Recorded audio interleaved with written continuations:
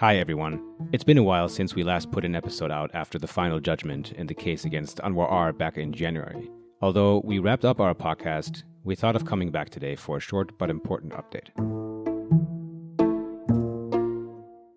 My name is Fritz Streif, one of the hosts of the Branch 251 podcast, and this is an update regarding the Al Khatib trial.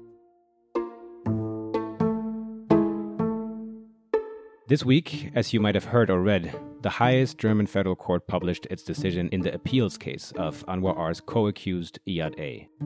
You'll remember that the judgment in his case came in about 10 months into the Koblenz trial on the 24th of February 2021.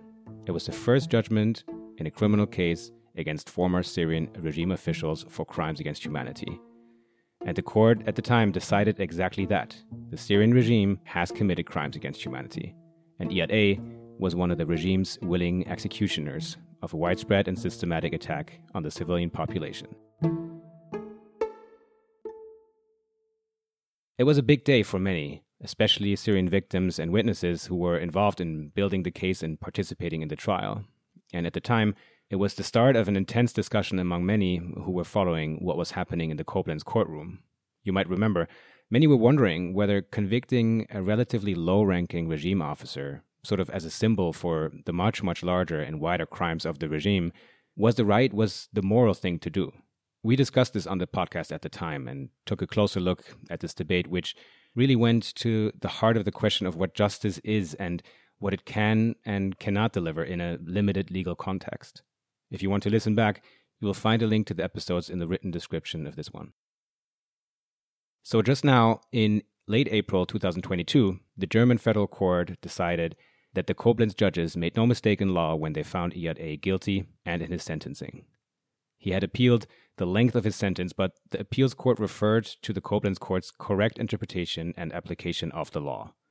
It had lowered Iyad A's sentence at the time because he had indeed helped the prosecutor's case against his co-accused Anwar R by providing information and evidence against him. And they took that into consideration when determining the length of his sentence, a relatively low 4 years and 6 months, which many on the other side of the debate argued is relatively low for a conviction for crimes against humanity. With the appeals judge's decision, the judgment in Iyad A's individual case is now absolutely final.